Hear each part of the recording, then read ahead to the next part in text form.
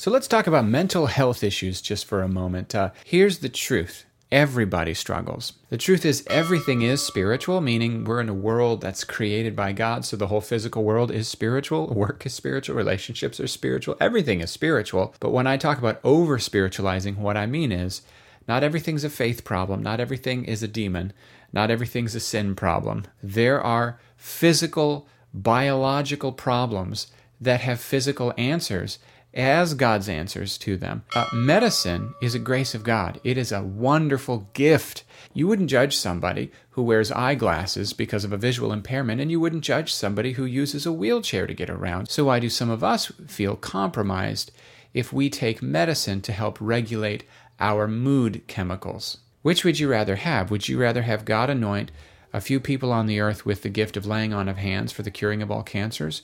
Or would you rather have Jesus give a medical breakthrough to a scientist that can be emulated everywhere to radically help everyone everywhere, even if they couldn't access those few faith healers? Would you thank God for that, or would you view that as somehow in competition with those faith healers? Christians have a positive view of healing and therefore should have a positive view of modern medicine as a grace of God. Medicine is often a part of the solution, but it's usually not the whole solution. The medicine can really help get us moving, give us a much more advantaged position from which to work toward thriving. And so get help from your doctor, but recognize your doctor's not going to address the spiritual, and recognize that your doctor can't do for you what your friends and loved ones can do in terms of relational support, and neither can your therapist, right? So get help from specialists, but recognize their limitations. Let's go after a holistic approach to mental health. It's also very helpful to understand underlying causes. I'm going to tell you this right now. Before the doctor asked me specific questions, I didn't even see the pattern. I didn't notice that it was,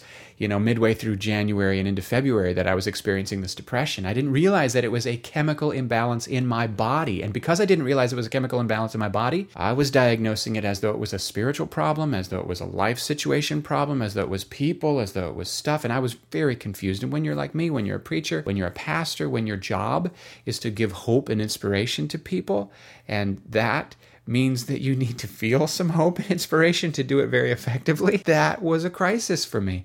And I was misdiagnosing it. And misdiagnosing a physical problem as a spiritual problem put me into a tailspin. It didn't help me fix the problem. It actually made the problem a lot worse. I'm laughing, but I could just as easily cry. You don't see the lenses on your glasses, you see everything through those lenses. And mental health issues are just like this. It's you see the world through them, and everything you see is disoriented and distorted because of what is going on there. It was my wife confronting me, getting in my face and saying, "Are you honestly doing everything you can to fight against this depression?" And I said, "Yeah."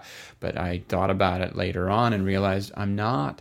And that's the day that I started jogging. And I jog because that is a natural antidepressant. It releases all the same chemicals that taking antidepressants take. But more than that, being in a good physical health in general and taking my vitamin D. And anytime there's a sunny day, going out and being in it. I try not to spiritualize a physical problem that's causing an emotional problem that then can cause a spiritual crisis, which can also cause relational problems. Let's definitely remove the stigma of admitting that we're weak. I know that in culture, sometimes we get the impression, especially viewing on social media, everyone's happy, everyone's smiling, everyone's attractive, and their children are well behaved, and their houses are clean.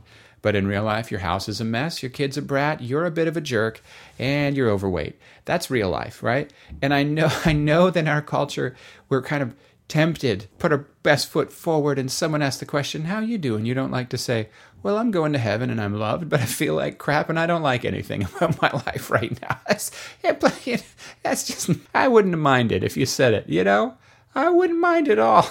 I'd probably be like, "Hey, I like you better." This fake positive crap.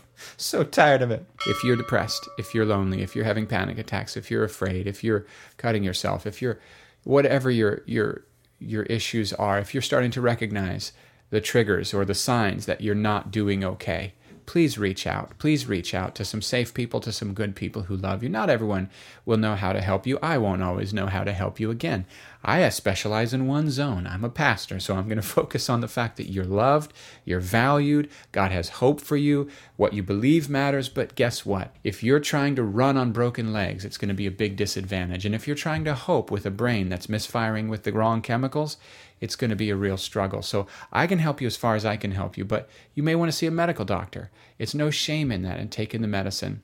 And if you are having very dark thoughts, I want you to know, please don't do anything permanent. Don't seek a permanent solution to a short-term problem.